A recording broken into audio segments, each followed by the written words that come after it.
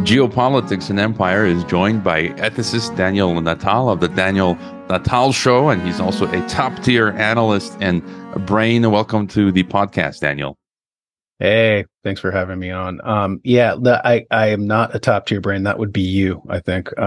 Big fan of yours, always have been, and follow your work very closely so that I can plagiarize it.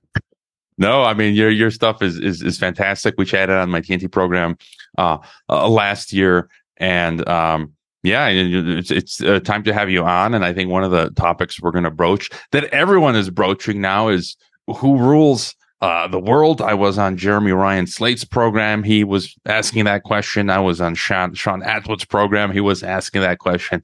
Everyone wants to know now who rules the world. So let's get into that.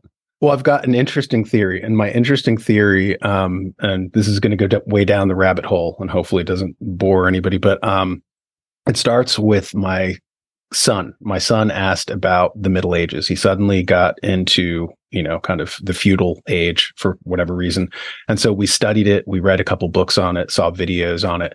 And there's three basic powers in the Middle Ages. One was, of course, the kings. One was, of course, the church. And the third that nobody talks about are the guilds, right? And so there were the mercantile guilds and the trade guilds were the two basic, but for our purposes, it's the mercantile guilds.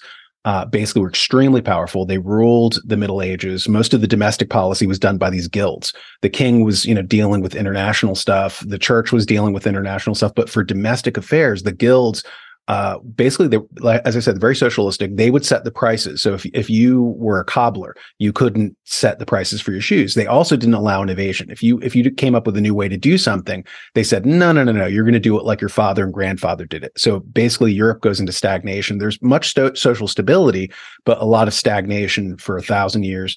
And so the guilds eventually come into conflict with the kings and the church, and everybody's going through this power dynamic. And if you read Dante, which me and my son did, just to mention him again, he talks in there all throughout the Divine Comedy about the popes fighting with the German emperor, and you have all these battles. And so there was this battle for supremacy, and we always concentrate on that, the pope versus the emperor. We never pay attention to this third group, and that's where the story gets really interesting, because I saw, and I went down the rabbit hole. Starting with this, somebody posted the flag of the British East India Company, and it looked surprisingly like what we think of as the American flag. It had 13 red and white stripes, and it had a field of blue in the upper left-hand corner. And I was like, that's odd. It had a Union Jack originally. And so that got my curiosity, and I was like, okay, so what does the British East India Company have to do with this? And one of the things is the mercantile guilds, right? So the mercantile guilds essentially gain power and money through, mercantile activities, right? The Industrial Revolution happens. They get textiles for very cheap. They sail to Asia, trade the textiles for spices and stuff, coffee and gold and everything else. They come back, through this arbitrage, and they get vastly wealthy. And one of the things that happens is the Protestant Reformation. When the Protestant Reformation happens, the church basically stops being able to tithe people in Northern Europe. And so if you don't have to give up 10% of your money to the church, that 10%, well, why don't you invest it with the guilds, with the mercantile guilds? They suddenly get extremely wealthy. And all of a sudden, the power dynamic shifts away from the traditional aristocracy and the church as they're being kind of weakened by this third group, and the money flows are going. And all of a sudden, the growth of corporations happens. But I'll shut up there because I've been talking for way too long. So jump in. No, I think you're really on to something, and I think this is why we have to have a deep understanding of history, and then that's why I like guests like yourself, because all this, everything that everyone's talking about today, World Economic Forum, that didn't just start in 72 when Cobra Commander Klaus ostensibly founded it with Henry Kissinger's blessing and CIA backing. I read a story just last week from Bloomberg, right? Bloomberg Media, and they mentioned the Prince of Liechtenstein, I believe, and it was just fascinating, this piece where they mention how he's now managing 300 billion for the wealthy elites, this huge portfolio, but they mention how the wealth of these elites in Liechtenstein goes back to the year 1200, right, to the 12th to the 13th century, where they owned vast swaths of land throughout Europe, Germany and beyond. And I think this goes back exactly to what you're talking about now. And then my best answer to the people who've asked me who runs the world, and I think a lot of it goes to these nameless, European dynasties. They go back 1,000 whatever years, and so please continue. Yeah, some people refer to the black nobility, right? So they're still behind the scenes, and that was another feature of the Middle Ages. A feature of the Middle Ages, a common one, persistent theme, was you would have these aristocrats, and they would fight the king. And so, like for instance, in England, you had King John, who was taken out, and he was forced. They took him to a clearing, they put a sword up to his throat, and they said, "You're going to sign Magna Carta," thereby shifting power away from the monarchy to the aristocrats. And we're going to call this parliament. And the House of Lords are now going to be doing the laws, not the king. And so whenever they say, oh, this is a country of a rule of law, as opposed to rule of a monarch, it sounds really good. Oh, rule of law. But then it's really rule of the lawmakers. So originally the lawmaker was the king, just like Hammurabi was the lawmaker, or Solon of Athens, Moses, it was usually the king was the lawmaker. And so all of a sudden, these oligarchs essentially take that power away, and they're going to say, okay, well, we're going to be running this according to an oligarchical model where the aristocrats are there. And a lot of kings would fight back by essentially going to the people. The Greeks called this a tyrant. Like a tyrant was somebody, like we think tyrant, dictator, despot, we use those as synonyms, but a tyrant was somebody from the ruling class who appealed to the people for help, right? And in that sense, like Trump would be an example of a modern, like a billionaire who appeals to populism to try to help him pivot around this other group of billionaires. And so that happened in Europe, all over the place, in England and Germany, where the king realized, hey, okay, I'm very powerful, but I'm not as powerful as all the aristocrats combined. They have a bigger army than me. They have a bigger tax base if they coordinate. Like Adam Smith said in The Wealth of Nations, he said that, it's naive to believe that the masters do not combine. If you don't think that the masters don't combine, then you are as ignorant of history as you are of the subject. So he believed in conspiracies that the rich do coordinate. And so the king found this out and was basically, how do I drain some of their soldiers? How do I drain some of their tax base? So the king started creating these things called free cities. And they said, okay, so we're going to get some of the peasants off of the aristocrats' land. And by doing this, we will be depriving them of soldiers, and we will be depriving them of a tax base. So all of a sudden, these first free cities start showing up in Europe. And it was really the king trying to get more people on his side. And he made this deal with them. He said, well, I'll give you more political rights. You'll get to vote and stuff if you come into these free cities. And ironically, one of the groups that went and took him up on that were the merchants, that would evolve into the mercantile groups. But yeah, I mean, the Middle Ages was fraught with these power dynamics that are still in play. We still watch these all over the world, where you have these oligarchical groups fighting the nominal president or whatever leader that is. But I was interested, like where this rabbit hole goes down even deeper was, okay, so the Protestant Reformation happens in the 1550s. The Catholic Church loses all this power, all this territory, all these tithes, right?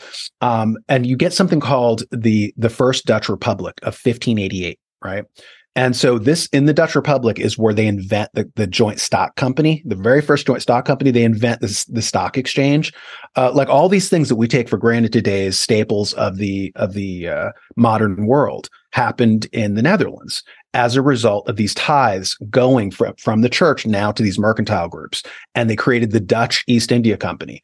And, it is funny too, because on your Telegram channel, you had an image of State Street and Vanguard and, BlackRock and stuff, and showing how they have these mercantile, these Dutch East India Company ships on this logo, So to this day, they're making references to that. But one of the things I always wondered about, just getting back to the flag of the United States, I always noticed that it doesn't have a cross on it. And I was like, that's odd. Why is there no cross? Every other flag prior to this had crosses on it. And it doesn't have a cross. Well, there's an answer to that. These people, the mercantile guilds, wanted to their stated goal was to get rid of all thrones and altars, right? Get rid of the power of the church, get rid of the power of the monarchs. And then you have this third group, the mercantile guilds will rule. And so the first template of that was the Dutch Republic of 1588, where all of a sudden you have this republic where there's no kings ruling, there's no church ruling. So then who's ruling? And of course, the answer to that is the Dutch East India Company, the first kind of joint stock company. And this shifts over to England, but I'll shut up. Jump in, interrupt me, because I have a habit to have these outpourings. Something that comes to mind there is, again, when you look at the Illuminati, and I'm talking about documented stuff. You can't see in the frame here. Yeah. I got a book. I forget who published it, but it's like primary source text from the 1800s of the Illuminati, and then it's the French Revolution, the whole Voltaire-like ideas. And Marxism, and this Gnostic Marxism, let's say, James Lindsay, who's an atheist, right, refers to all of this as this Gnostic cult. And in the Illuminati's writings, in the French revolutionaries, in the Marxists and Gnostics, they all want to do away with religion. I subscribe to Lucis Trust's newsletter. They're also in that same vein. These Luciferians have the same philosophy as these Marxists and Gnostics and Illuminists, to do away with Christianity, religion entirely. Do you see any connection there? Well, yeah, definitely. Okay, so whatever, and we go back to mercantilism, right? Whatever country was the mercantile head, basically, their elites would despise everything that was domestic, everything that was, from their own country. And they would always kind of celebrate and lionize anything that was foreign, because it showed, oh, I'm sophisticated. Look, I'm traveling to all these countries, much like yourself, Troy. Mongolia and Croatia and the United States. I'm secretly a mercantilist. A globalist. Yeah, but that's very, like, Cicero talks about that in De Republica. Cicero talks about the mercantile cultures, like he mentions like a Phoenician city-state, Sidon, I think it was. He mentions a couple Greek city-states, and he says that one of the downsides of this mercantilist culture is it erodes the domestic institutions as they start bringing foreign ideas in from all these places. And so you see that in the Republic of Venice. When the Republic of Venice was the mercantile capital of Europe, you saw the first outburst of alchemy as they were getting these ideas from the East. And then that center of power basically shifts to England. And when it shifts to England, now those same esoteric kind of, internationalist ideas from the East start popping up with theosophy. And you see people with fezzes, imitating Egypt. You see them with the Freemasonic, say, oh, Egypt. And this was part and parcel of mercantilism, of them showing how sophisticated I am. Look, I'm getting these ideas from the East. What a sophisticate. And this gets us back to that flag. The flag that they used, the British East India Company, that looks much like the American flag, had 13 red and white stripes. Now, we're told as kids, oh, those are 13 stripes for 13 colonies. But here's the problem. Those 13 stripes were there before the British East India Company was founded in 1600. There weren't 13 colonies in 1600. And so interestingly, the guy who founded the British East India Company, he was an Englishman named Thomas Smythe. He was also the treasurer of the Virginia Corporation. So you see these connections between the British East India Company and the founding of the United States. Several of the founding fathers in the United States were Masons. And this is where it gets back to the Mason thing. So I looked up a French intellectual. Well, if you look up the flag, by the way, it says, why were there 13 stripes on that 1600 flag? And it said, because in Freemasonry, 13 was a lucky number. So then I was like, oh, that's interesting. So I put in a search engine, British East India Company, Masonry, just because of that. And it said that the Freemasonic lodges started as an adjunct of the British East India Company.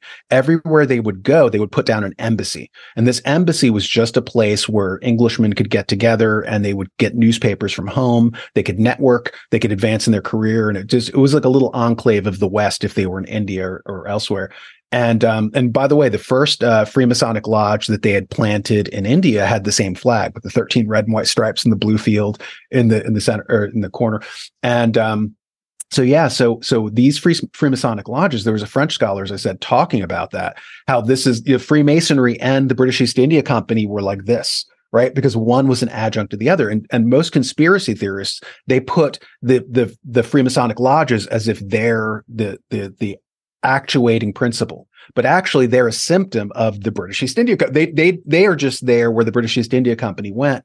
And so, yeah, I mean, the Mayflower, as an example, was a British East India Company ship. There's an audiobook. I sent you a file too of William Dalrymple, who was a historian, a Scottish historian, and he does a history of the British East India Company in his book called The Anarchy. And he talks about how the Mayflower in the United States was a British East India Company ship. So I don't know if you want to add that little sample there, you can. You don't have to, but yeah. So I was just interested. I was like, the British East India Company keeps coming up over and over in the founding of the United States, and for instance, the God, what was his name? Robert something or other. It's going to come to me. But the main financier of the American Revolution, all of his holdings were with the British East India Company. All the founding fathers were Masons, with the British, Freemasonic people. The outlay of the United States, the grid of Washington D.C. is on these Masonic symbols. The little obelisk for the Washington Monument is a Freemasonic symbol that you'll see in all these all these British East India Company enclaves will have these Egyptian symbols because they thought that was, hey, look, we're sophisticated, mercantilists, we're men of the world, But I'll shut up. Go jump in. I mean, again, for me, this all makes perfect sense. To ask you a couple questions there. So it just seems like what we have today is a continuation of all of that: the BlackRock, the Vanguard, the World Economic Forum. Because basically, our nation, it's a corporation. We're run. America's United Incorporated States of America. We're run by these transnational financial class. I think they do this to most countries, are run by this transnational corporate class. And so on that, and then also I think I've seen many documentaries where, Manly P. Hall, famous Freemason, and others, they've talked about the creation of the United States as some occult Freemasonic, as you say, maybe British imperial project. They refer to it as an Atlantis. And something interesting for me here, someone who's born in the U.S., a proud, patriotic sort of Americana philosophy that I have, but I think I don't mind swallowing bitter pills, and I kind of view one possibility, because I always focus on world government because I think that's kind of where we're going or destined to go, and I see the model of the United States, the United States of America, the 50 states in the Union. Now we're seeing this being replicated in Europe. They're calling for the United States of Europe. There's a quote from George Washington 200 years ago where he said, in the future, we want to have a United States of Europe. And I kind of see this as the template for world government. So this United States of America, United States of Europe model, they want to create a United States of the world. And so I could kind of see a link between what you're talking about in the initial stages and then them trying to create this Atlantis in the West, and then that being their way of then what would you call it, stepping stone towards like a world system. So your thoughts on some of these things? Well, no, I mean, look at the United States. As I said, Thomas Smythe, the guy who founded the British East India Company, was also, as I said, the treasurer of the Virginia Corporation, which creates the Virginia colony. These were places you could buy stock in. So when you say, oh, the United States is a corporation, yeah, it started that way, as a joint stock company. This was a money-making operation, as opposed, I have a friend who is at the Bank of Canada. He's a Mexican national, and he moved from Mexico to Canada. And he's doing a study right now on the difference of the colonization of Mexico versus the corporation that we know as the United States. And one was done by the Catholic Church, and one was done by this new mercantile guild. And you look at the differences. So whenever the Catholic Church would found something, it would usually be a saint name, Saint Maria, Saint San Diego, they would have these saint names. Oftentimes when the corporation would come in, because large swaths of what we now know as the United States, not even on the West Coast, but even on the East Coast, the Spanish Empire went as far north as South Carolina. And like St. Augustine in Florida would be an example of the older Spanish kind of colonies on the East Coast. And the corporation would come and remove the saint name because they wanted to get rid of thrones and altars. And they would put like an Indian name, from the local place, or they would put some, kind of corporate name, McDonald's or something, as the new city. But my friend from the Central Bank of Canada, he talks about how Mexico, the way that they created the society was much different. He talks about how they tithed the people, but those tithes actually went toward building aqueducts, building infrastructure, streets. They would give pensions to old people. And he shows, as an economist, he shows that when the church ran things, most of the money did end up going back to the people. However, when the corporation in north of the border, this Protestant kind of, thing happens, most of the money is siphoned away from the people to these corporate stockholders, these shareholders. And so it's a very different kind of governance model. And there's a writer named Penny Kelly, and she talks about that. She says for 1,500 years, the church ruled. And then after that, in 1688, you have 500 years of the nation state. And then after that, you have this third iteration of corporate rule. Right. And so Mexico was founded by stage one, by a society that was not primarily economic. It was soul based, spiritual based, the God and the church and stuff like that. Then you have this second iteration, right, of the nation state. And now you have this third of the corporate state. And we're in a transitional period from the nation state into this kind of corporatocracy. But yeah, you see the creation in that Dutch Republic of 1588, you saw the creation of a joint stock company. You saw all these colonies organized on a corporate model. Like I'll give you an example. I live in South Carolina. And in South Carolina, I was reading a guy named Walter Edgar, and he wrote a history of South Carolina. And he says that South Carolina was founded very differently from the northeastern states. He said a lot of the northeastern states had these utopian Christians and Quakers and Puritans. He said South Carolina, however, was built as a joint stock company, as a stock operation, as a corporation. And he said because of that, he said that South Carolina did not have any civic institutions. It was not meant to be a home. It was not meant to be a country. It was meant to make money. So they put slaves in. They, it's very brutal and dystopian, like the setup. And that was the 1600s. They had already had this model. It was based on the earlier Barbados model that England had running. And Barbados collapses. A lot of the population moves to South Carolina. They create this corporate structure. And a lot of the instability that would lead to the American Revolution and the Civil War was because South Carolina was very tumultuous because it was not designed as a home. It was designed as a corporation, very cynically. And because it didn't have civic structures, it very easily collapsed. And, and it led to a lot of chaos, which spread as a contagion through the rest of the colonies, leads to, all these things. And now they're basically, when you look at globalization now, it's really just mercantilism. They want to remake all the nations like South Carolina. It's a corporation, where a few stockholders get money off of it, but the rest of you have to live in a dystopia.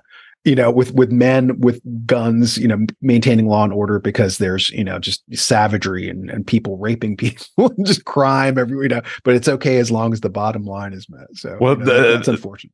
That was my next question. As you mentioned, and what you just discussed, this new model that we're transitioning to, this mercantilist corporate model. There's many synonyms as what people are labeling it today, right? I think we can use the term Great Reset, right? And then things like 15-minute cities, smart cities, it could come into play. This whole, as I call it, the algorithm ghetto option, the cashless society, CBDCs. To get your thoughts on, to get your further thoughts, what is it they want? How do they want to rule the world now? Where are they taking us? And it seems like they want to do this in every single nation. There's not going to be a place any longer that will be exempt, because maybe to get your thoughts, this includes this idea of BRICS and multipolarity, because I see this same sort of system, which you just touched on, they're trying to implement it literally in every single nation on the planet. Your further thoughts?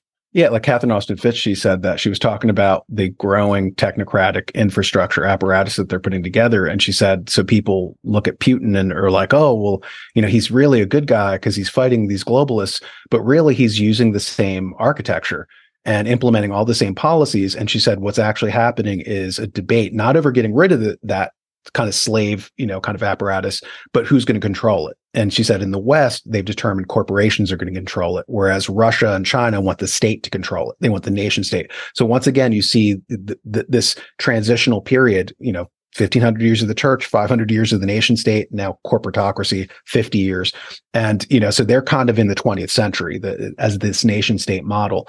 And so that's what the battle is. The battle is not over freedom versus tyranny. It's going to be who's ruling the tyranny. But yeah, where this is going I was talking to a friend about this.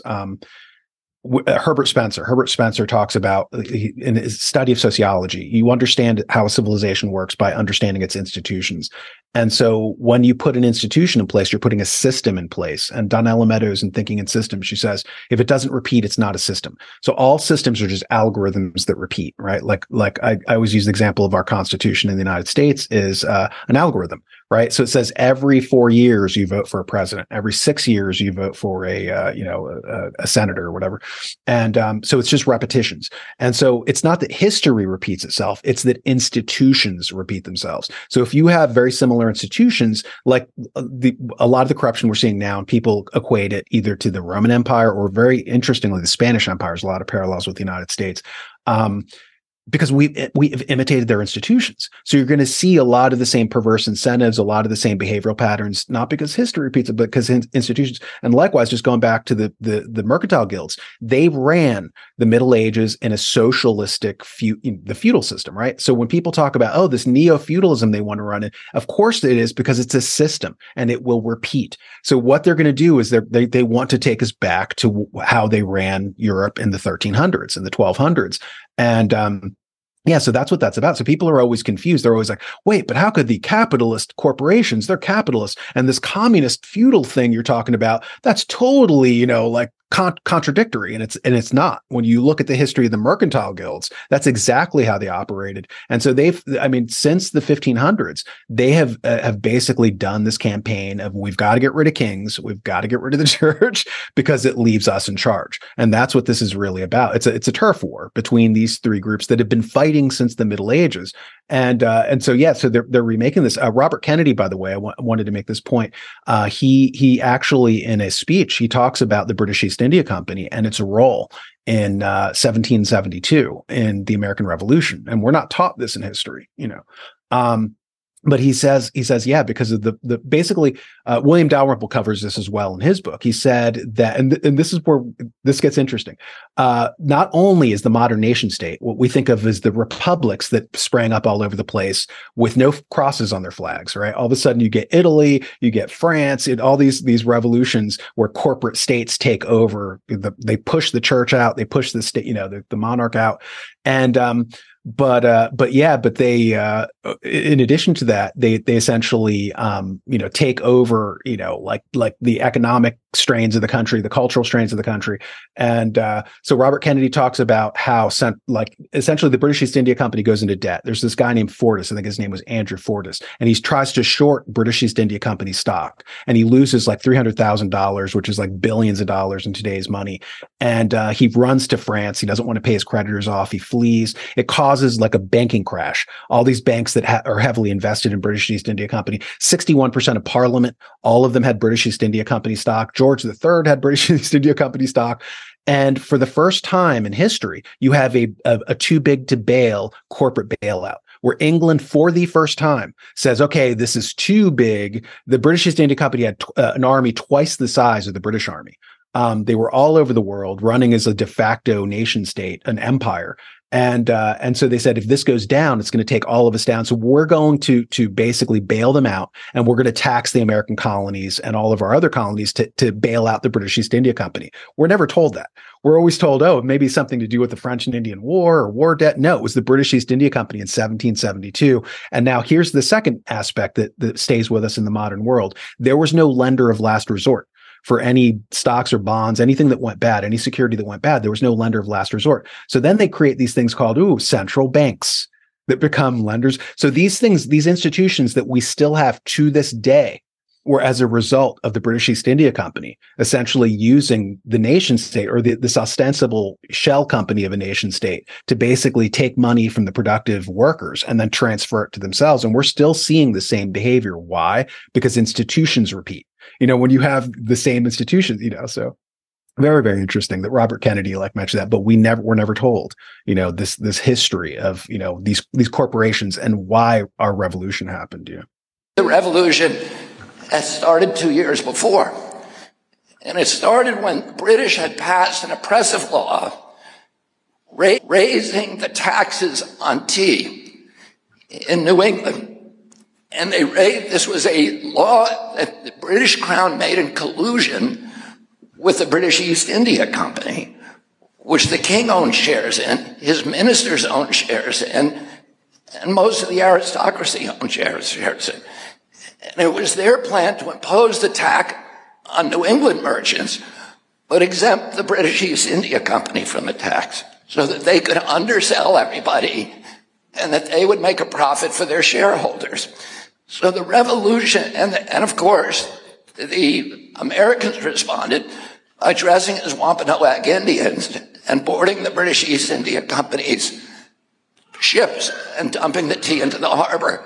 And that's when the British sent that troop over here to quell the rebellion. So that rebellion was in part against empire, but the spear tip of that rebellion was a fury that the colonists against the corrupt merger of state and corporate power. He really nailed that, Rick. He did. And Doc, did he deliberately choose to announce his candidacy on the anniversary of the Ride of Paul Revere and facing of British troops? We need a new revolution, that's for sure. But for him to, and I'd never really thought about it before. I know revolutionary history and everything, but never really made the connection between the collusion between government and corporations. You think about it in today's world, but you don't think about it in the 1770s. But that's exactly what happened. The British government was deep in bed with the British East India Company, exempted that company from having to pay taxes on tea.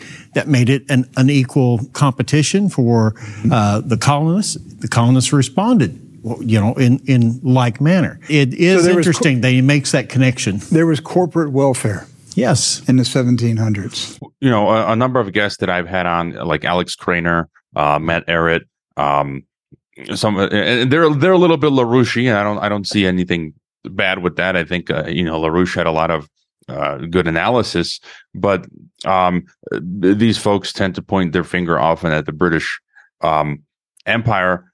And, if we talk about today where the power is centered at, is that sort of a moot point? Or is the power sort of like, how might I describe it, centered, ethereal? It's kind of like, it's this global, like it's kind of like in space, symbolically speaking. There's no real geographical center that we have this transnational now class where they're not centered anywhere particularly, or do you still feel like, King Charles III and the city of London is a keynote of everything going on?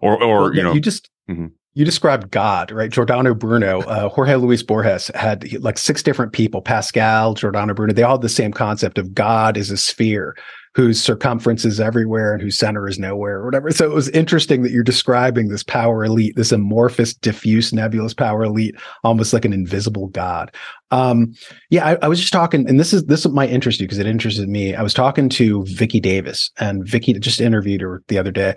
And she had a really interesting insight. And we talked about how the British, essentially, the creation of the UN, like how did that come about? And so essentially the origins, as everybody knows, goes back to the League of Nations in World War I, subsequent to World War I. Britain had bankrupted itself.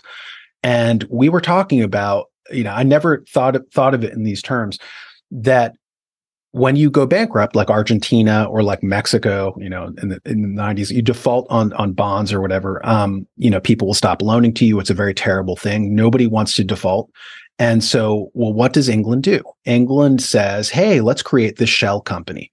We're going to call it the League of Nations and eventually the United Nations. We're going to create the shell company. And I was talking to her, I was watching this guy's video, and he was saying how the rich do not pay taxes. And he says, okay, so create a trust at the top, and then you have a holding company. And the holding company is owned 100% by that trust. It gets all the assets. But if you get sued, it's the holding company that is responsible for the liabilities, right? And then underneath that holding company, you might have LLCs. You'll have LLC 1, LLC 2, LLC 3. So if you look at this, what they created was this shell company, right? Where there's a blind trust at the top, and then there's a holding company called the United Nations. And then underneath this holding company are nation states, right? So what they did was essentially say, hey, we don't want to go bankrupt. We don't want to, how do I keep from going bankrupt, but I still want to control things? So I'm going to outsource my liabilities to the shell company, right? And then I'll still be able to run the world. I'll still be able to have my colonies, except now my colonies will be done through the shell company that now is, so I get all the benefits with none of the liabilities. And for a military, which was a huge expense, we'll get the United States, but later it'll become NATO. Right. So now we're not going to have to pay for our own military. We're not going to have to pay any of these liabilities. We will outsource it. And so now what you see is the nation state turning into a corporation. Right. Operating very much like a corporation. And that's what we're watching. We're watching this new organizing principle that is not the organizing principle of the church, a society based around spirituality, is not the organizing principle of the nation state, which is organized around patriotism. You have this third iteration of the corporate state. And this, I always wondered why me and Vicky were talking about this, why racism is the new kind of taboo. You're a witch, right? Racism, all this kind of stuff. And I realized because in the organizing principle of the church, if you would ask Queen Isabella what she was in 1492, what are you? Her go-to would have been Christian, right? The world saw itself in terms of religion because that's how it was organized. Islam, it still does. But then the nation state comes up, and Albert Camus pointed out, he said that Bismarck had an awful time unifying the German nation state because they were so disparate until he came up with the myth of race, a common race, right? So whenever you go to a nation state, the building of a nation state, its organizing principle is not your religious affiliation, but your race. And so political Zionism, which kind of grew up in the same time period of the Germans and Anschluss and stuff, it has a lot of that going. And because they're at the opening stages of the creation of a nation, they're very they care about their citizens. They're very ethnic, cohesive, and all this kind of stuff. And so people are now yelling at them. The left is yelling at them. Oh, you're racist and you're this and you're that. Well, all nation states are at their founding. Only when they start to decay into this corporate structure does racism basically become the new, you're a pagan. We've got to remove the old culture and we've got to bring in this new culture. So what they're doing with the anti-racism is it dissolves the nation state. Right. So that's actually why they're going after it, because they want the dissolution of nation states so that the corporate structure, the new ideology, like I talked to J.R. Nyquist and he talked about that Christianity, the way Christianity spread was very similar, that it displaced the earlier religions. It happened in the cities. Christianity spread in the cities. The pagans were the people in the rural areas, right? The farmers and stuff. And that's what the word in Latin pagan means. It means like hillbilly, hick, because Christianity was from the cities. And so now you're seeing in the cities this new ideology emanating, this, and to dissolve the old ideology, just like the Christians did. Oh, you're a witch. If you worship Zeus or you worship Hera or something, you're a witch, and your gods are demons. And so that's why racism is the new kind of bugaboo, because they need to dissolve it to dissolve the nation state so that you get this new corporate structure. So Hey, I wasn't kidding when I said top tier analyst. I've had these ideas in my head, but you're just much better at more eloquently putting it out there. And just to step back, you mentioned UN and NATO, and I've always believed, again, the purpose of the UN, just as you outlined, this corporate structure, but to be the world government. In their own writings, they've called it world corporation. World government. My point is they want a structure for total global political and economic control. And that I've always believed that NATO, it was planned to become the one world army as an adjunct to the UN. And we're seeing that now. They're calling for NATO to become the one world army. Literally, they're saying this. There was an article a month ago saying, let's rename it to new, instead of North Atlantic Terrorist Organization, that's how I call it. They want to rename it to New Alliance Treaty Organization because this mission is now global. They're trying to use, one of their tactics is like in Latin America, Colombia, they've called it a global NATO partner or something. That's their way of, it's a global NATO partner. And then a few years later, it becomes a member of NATO in Latin America, right? That's how I see it. And so your further thoughts on, as we now transition to this corporate structure, and I think regional unions are next. What do you think? Because I'm hearing the EU is that blueprint now. Because I've been repeating this because for me it's important.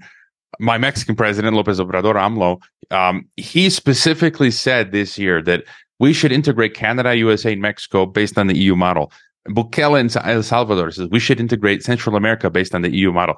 The South Americans are saying we should integrate South America based on the EU model. So that kind of, I think, is exactly what you're talking about. So your thoughts on NATO becoming the world army, and then how they're from here on out, how they're gonna, what will this corporate structure look like?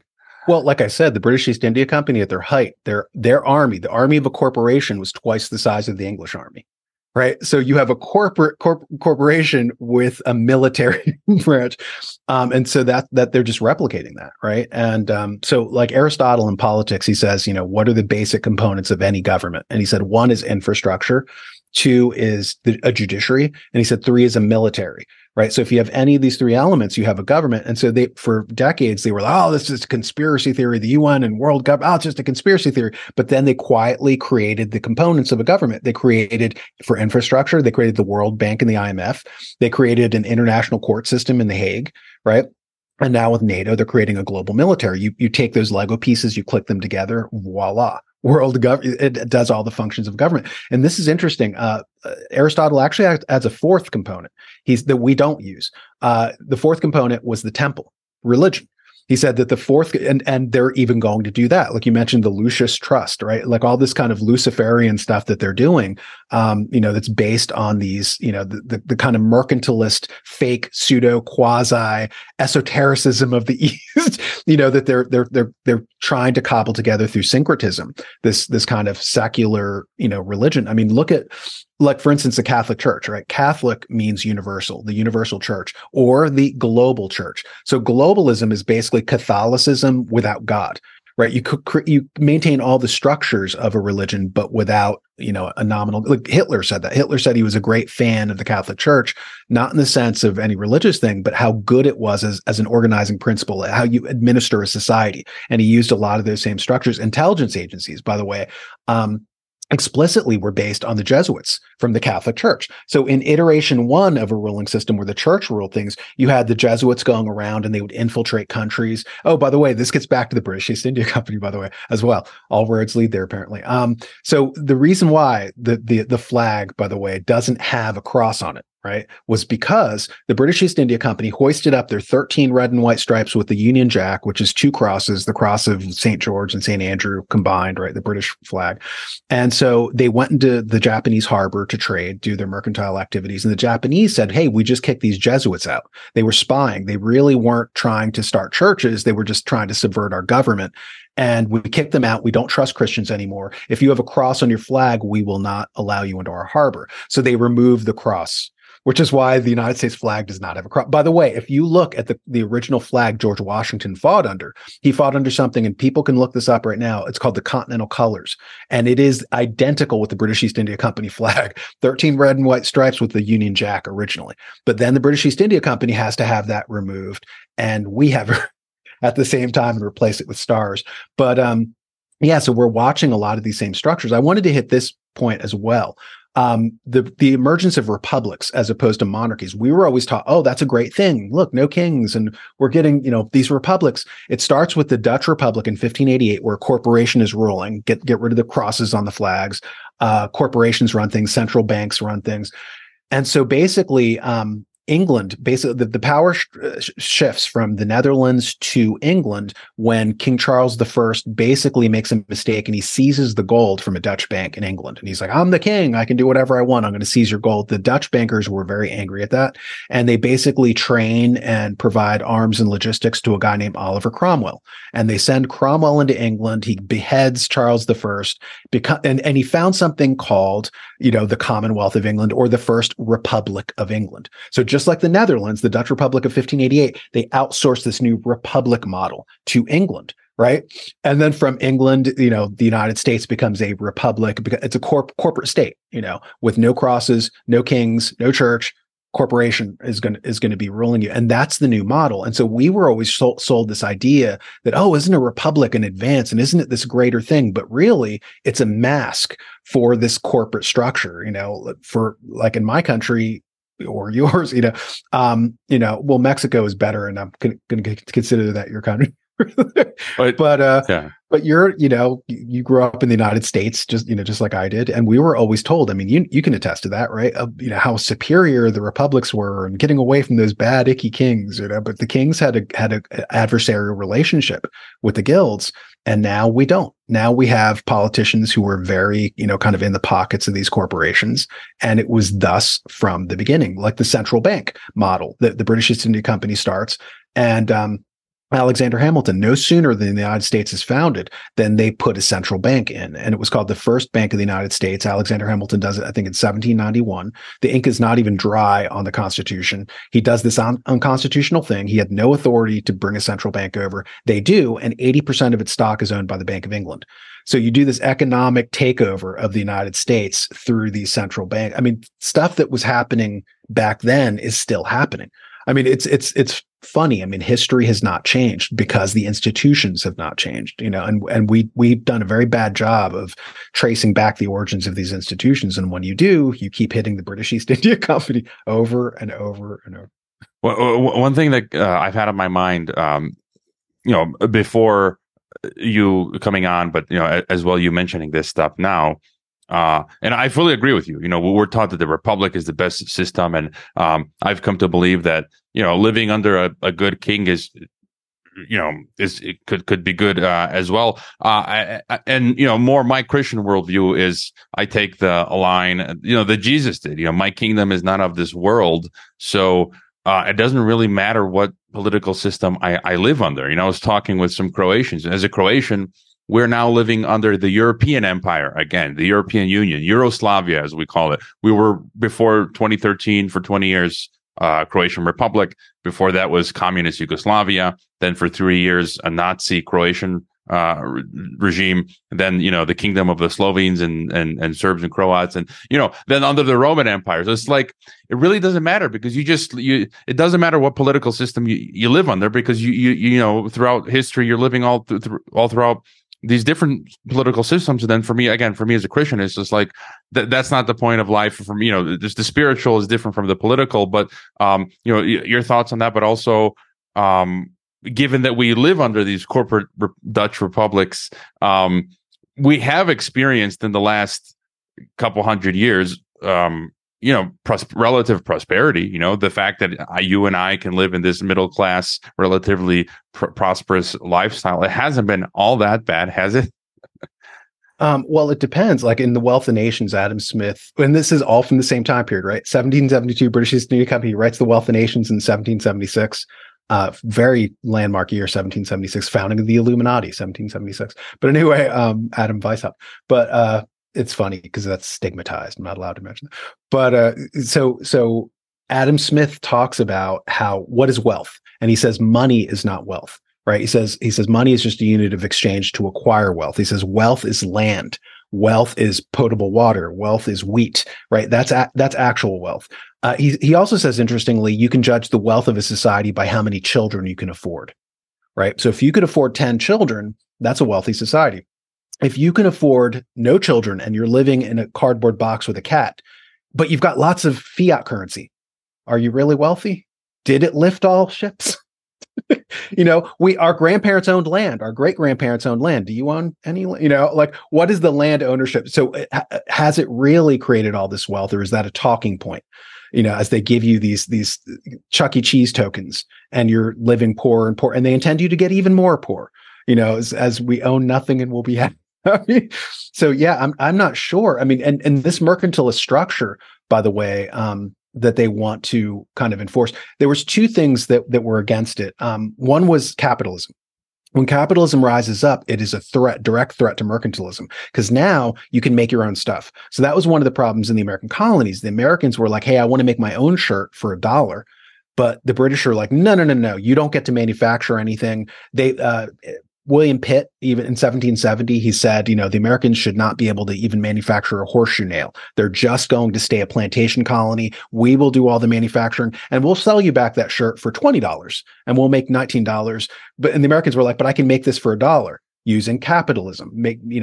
And so they were like, nope, you're going to do this global supply chain so that we make money. If you made your own stuff through this capitalism thing, where's that going to leave us? So they were very anti-capitalist. They were mercantilist. They were globalist.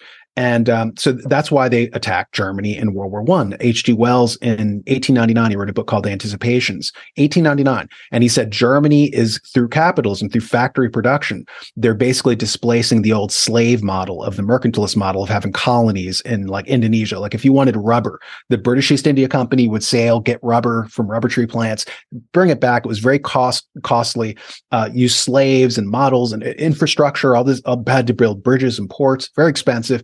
The Germans innovated and said, hey, let's create synthetic rubber for pennies on the dollar. It will be cheaper. It's of higher quality. People started buying the German product, and the English said, we have to take them down. In 1899, they were already thinking of pretexts to take Germany, to take capitalism down, because they wanted their mercantilist global supply chain. And so what they want to do now is erase all of our nation states, because they're saying, hey, if we have separate nations, this hurts our global supply chain, because for accounting purposes, if you have different tariff rates, different tax rates, different judicial structures, this will be a pain to us. What if we harmonize the laws around the world? Let's erase all the lines. It'll be easier for the global supply chain. Now, you had a guest on, and I'm going to be talking to him soon, Jack Buffington, and he was talking about the collapse of supply chain number one. If that goes down, right, you're going to have a challenge to the global, the mercantilists, the British East India Company of today, the World Economic Forum. They're the direct descendant, where they want to erase nation states. So if we can, he talks about supply chain 2.0, where we make our own things, where we have 3D printing, where it's kind of like in the American colonies in the 1700s. Hey, why do I need this global supply? I could get things cheaper and without the fuel costs and all these things. He mentioned jeans. If you send jeans from, Indonesia, it used to be 15 cents. Now it's $1. Everything's getting more costly. So supply chain 2.0, this is capitalism 2.0. This, just as capitalism was a threat to their mercantilist model, supply chain 2.0 is going to be, they're going to go crazy trying to stop it, because if we get that, we're going to get nation states again. We're going to be able to maintain our own civilizations, and that's the good news. So I don't know, that's emerging right now, so we'll see where that goes. There's some hope there. So we are in this struggle. Nothing is set in stone, and that was sort of my next question on how do you see them succeeding? What do we do? Do we, my view is always we need to resist, and we also have to prepare, let's resist, but I need to have like a farm ready to fall back to, like a prepper type thing. And so you see them being able to, put the cherry on top of their world government, or, before it happens, there's still, a lot of things will go wrong for them. Your thoughts? Yeah. I mean, every system goes through entropy. It falls apart. No system lasts forever. You thought that the Catholic Church was insurmountable, as a secular organization. It ran all the schools, it paved all the roads, it did everything, all the pensions, charity, everything the Catholic Church did. How could they ever fall? And of course they do. And then the nation state rises up and you get the kings and stuff. And by the way, you mentioned that you don't have a problem with monarchy. Neither did Thomas Hobbes or Aristotle or Cicero. They said, if you could have a pure form of government, what would be the best pure form of government? And they said monarchy. They said republics. They said if you could have a mixed form of government. And so Cicero basically describes having the three classical forms as a mixed form. And he said, so the classical forms are monarchy, aristocracy, and republic, right? And so they had basically like a king type figure that called the consul. Then they had the Roman Senate, which was the aristocracy. And then they had the plebeians, like the House of Plebeians, And so England had the same thing. They had a king, they had a House of Lords and a House of Commons. The United States did it with a president, with the Senate, and with the House of Representatives. That was so it was a mixed form of government. It wasn't a pure republic. The Articles of Confederation, we were a pure republic under that, but they got rid of that, got the mixed form of government. And he said, if you couldn't have the mixed form of government, which would offset the liabilities and the bad aspects and kind of keep some of the good aspects, he said, even that will decay. He said, but if you had to have a pure form, I would rather have monarchy, because who's in charge. And in Leviathan, Hobbes makes that point. He says, in a monarchy, everybody knows who's in charge. He said, in a republic, where anybody can be the leader, you get all this internecine fighting and everybody attacks each other. And he said, the only time that a republic is at peace is when it has an external enemy. He said, if you do not have an external enemy, it'll immediately fall into this fractious kind of infighting. And we've seen the United States as a republic where they've only had peace for, I think, 3 years of their entire history. There's always some global conflict. And the biggest existential threat to the United States happened with the nominal collapse of the Soviet Union, because we had this external enemy. And then no sooner does the Soviet Union go down than all of a sudden the United States starts attacking itself, that all the different demographics, all the different groups. And so Hobbes warned about that this happened. I mean, the Greeks knew about this, so there are inherent, kind of liabilities to the Republic that we were never told as kids. We were never told, hey, you're going to be given to war, because war is the only thing that will hold you, keep everybody from each other's throats. So you're going to be at war all the time with this. We're told, these myths that, oh, no democracy has ever gone to war against another. It's Francis Fukuyama kind of stuff, but none of that is true. Without war, we will attack ourselves so that people could vie for power. We saw this in the Roman Empire, where they would actually, in Empires of Trust by Thomas Madden, he talks about Scipio Africanus defeating Hannibal. He defeated one of the greatest generals, bar only Alexander the Great, defeats him. Everybody loves him. The people love him. And the Senate's first instinct is, how do we take him down? The people love him. They might make him into a king. If they make him into a king, we lose power. So to thank him for saving Rome, let's stab him in the back. We saw the same thing with Majorianus at the end of the Roman Empire in the 5th century. The barbarians had taken over. They'd taken over the Italian peninsula, they'd taken over Spain. He goes, gets Spain back, starts getting all these. He's this man of ethics and morals, and they said he was second only probably to Marcus Aurelius as an ethical leader. He goes back. The barbarians come in, they retake Spain. He goes back to Italy, and no sooner does he go back to Italy than the Senate stabs him in the back. They murder him in an assassination, and then the barbarians come in, take over. Roman Empire gone forever. So you have this structure that abets treason, where you have this Mitt Romney class of senators, and we see the same behavior because we have the same institutions. So we're watching, repetitions, and it's unfortunate, but it does give us, if you know the algorithm, you know where this is likely to go. So I do think that eventually, just like the church went down, just like the nation state went down, that corporatocracy will go down and probably be replaced by more of a church-like structure. We're going to be just like how monarchies degrade into republics degrade into dictatorships, which leads back to monarchy. So we're going to see a collapse, but on the other side of that collapse, I think that we're probably going to go back to a more God-centered society rather than it's the economy, stupid. That's the thinking of the British East India Company. We're running this place like a Walmart, not your home. It's a Walmart. It's an economic zone. That's going to be gone, and it's going to be, but it's going to be hell getting through to that other side. But I think that's eventually what's going to happen. So I hope you're right. And one thing you mentioned about war being necessary makes me think of 1967 report from Iron Mountain, which I don't think was a hoax, which I think was commissioned. And then they discuss how do they get to their world government, but being able to replace the militarist option. So they were brainstorming how to sort of like keep doing what they're doing, but without the war aspect. And they came up with the green ideology, and even and they discussed creating fake external enemies like international terrorism, like Bin Laden and UFOs, right? Yeah. And then they using UFO phenomenon and quote aliens, because I don't believe in them, as a way to continue doing what they're doing. So we've covered a lot. I hope people enjoyed this chat, and then of course they can continue to follow your channel. The link is in the description. But is there any final thought then for us as we head into World War III? And well, one of the things final thought, just really quickly, there was a book called Scale by Geoffrey West. He's a physicist, and he was talking about the guy who invented fractals was a guy named Richardson in England, and he invented fractals, noting that every war seemed to increase exponentially. So you would have 2,500 people dying this century, then it would be 25,000, then 250,000. If you extrapolate up to that fractal, 250,000 people died, 250 million people died in the 20th century. So if you extrapolate up, that would be 2.5 billion in the 21st century. Which is interesting. Charles Nenner, he's Dutch, by the way, Dutch Republic. He was talking about that he's seeing in the next global conflict a possible 2 billion. So when he said that, I was like, oh, that's interesting, because that accords with the fractal number of Richardson. So who knows? I mean, so whether things get crazy like that, I don't know if it'll be conventional war, because they seem to be, that damages property and they don't want that. So it might be war by other means, so it might be bioweapons. We won't go there. It's going to be polycrisis. It's going to be a number of different things that they're going to use, to enslave the world. But as I said, the good news is the silo effect happens. Any large system will eventually break down. And I think that in the end, they lose. But for right now, do what you said.